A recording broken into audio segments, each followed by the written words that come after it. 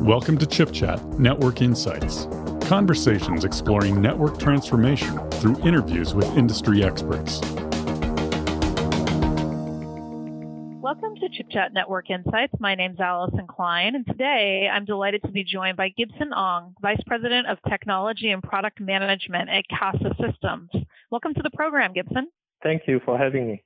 Gibson, why don't we just start with an introduction on Casa Systems, since this is the first time that you've been on Chip Chat. So Casa System was founded in 2003. We focus on cable infrastructure. And for the past 6 years, our CEO, Jerry Guo, has invested a lot of effort for us to grow two vertical markets, which is actually the fixed telco market as well as the mobility market. If you look at what Casa was doing in terms of the cable industry, we were moving a lot of data that is in motion, talking about video, audio, as well as data that is flowing through the network. So what our emphasis was we are using those capabilities that we have on the user plane to move real-time data and anything that is in motion for optimum processing. So that's where Casa comes in, so that you have an agnostic core that can work with any access type, whether it's coming in from cable or from the BNG or from the wireless side. We have a converged core that we can actually process all user information.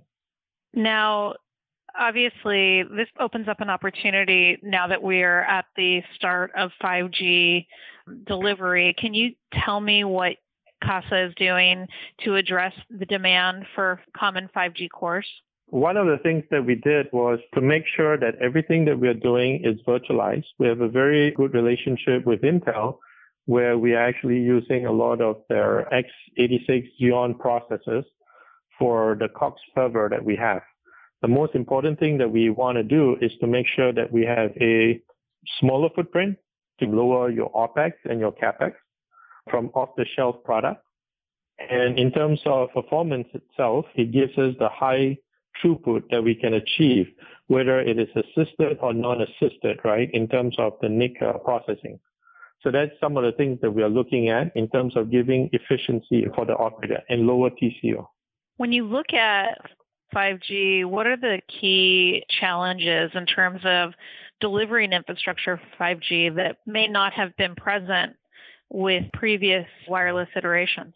It depends on the use cases. A lot of the use cases for 5G talks about lower latency, disaggregation, moving things towards the edge, the ability for you to actually do slicing.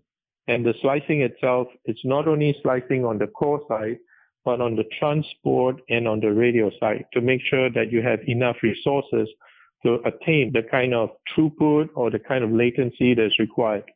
One key examples we had been working with Orange France and HPE together with Casa 5G core element was to demonstrate this capability of lower latency using a self-balancing robot, where we actually do the testing.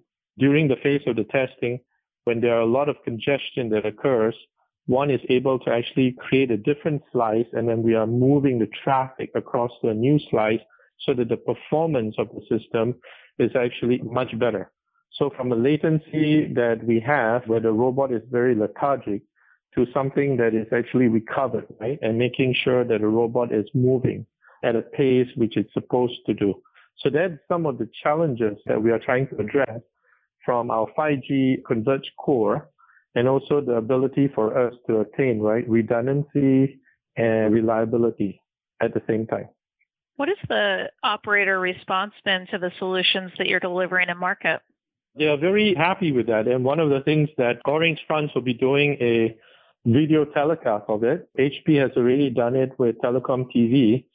And here I'm talking to you, right, about it. So we are very excited, right, over the things that we have accomplished and we have done. Now, in addition to this, we have also been working with British Telecoms since last year, where we actually incorporated a fixed mobile convergence solution with our 5G core.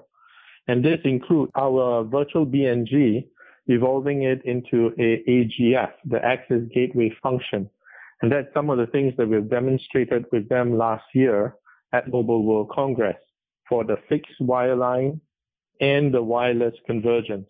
This year, we actually took it to a next step further, where we actually demonstrated ATSSS.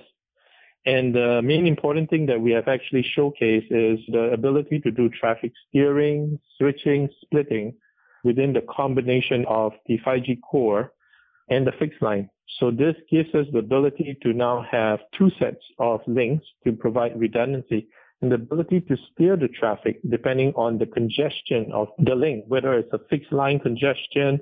I'm able to now go on, right, to actually do the fixed wireless access connectivity. So that's some of the things that we have done. Very nice. And when you look at where operators are with delivery of 5G, where do you think we are on that journey?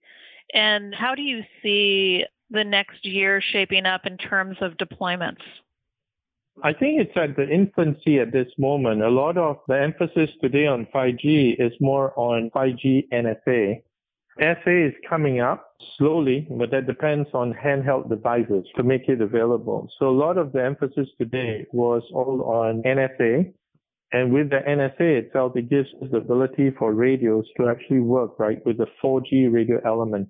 But we're seeing a lot of push right now towards 5G SA. China, for example, is all big on SAs. There's a lot of push towards enterprises that is also on SA. So those are the elements that we're seeing the opportunity flowing, right, for the 5G core, as well as the radio. But one element that we need to actually make sure that we help, right, the service provider, is that when we offer a solution, it has to be compact enough for them to deploy in variety of use cases, from EMBB to MMTC to URLLC to fixed wireless access and many, many other enterprise applications that will follow. So that's the key thing that CASA is actually working on to make sure this happens.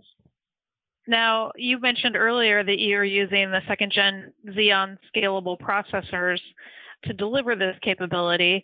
Tell me about working with Intel and how you worked to optimize your code to take advantage of the underlying platform. We work with Intel very closely on a couple of fronts. One is to learn more about the upcoming roadmap, to see what is made available, to also get to be involved in the alpha program where we can actually test out and also provide feedback to Intel. So a key example is the Cascade Lake refresh. So CASA was involved in a Cascade refresh where we actually look at the performance of the system, how it works, and how we can optimize and the values that we bring in using the Intel Cascade Lake refresh. So as we move forward to other processes, we could do that. Now, Intel is also heavily involved with us for other things such as SmartNICs or other FPGA type accelerator, right? That we could also look at, because when we actually talk to a service provider, what are some of the things that could be leveraged? There are some operators who do not want to have anything other than the generic purpose built server, but there are others who are still looking, right, in terms of optimization. So how do we optimize it further? And if we optimize it further, how do we actually make full use of the server for us to actually do a certain type of application? And how do we handle redundancy, reliability, right? So all those are the things that we'll work with Intel on. And they've been very supportive in terms of helping us with tool set for us to actually isolate where the hotspots are so that we can further optimize the solution and then provide to the industry a much better, valuable product that we can sell. Fantastic. Well, thank you so much for the time today, Gibson. I only have one more question for you, and that's where can folks find out more information about the solutions that you're delivering at CASA Systems and engage with your team? You can get to our website at worldwideweb.casa-systems.com.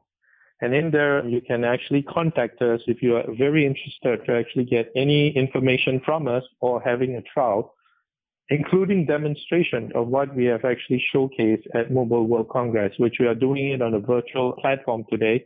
Due to the coronavirus, the MWC was postponed. So everything that we're doing is now on the platform that we have at our Andover head office. Well, thank you so much for being on the program today. It was a real pleasure. Thank you.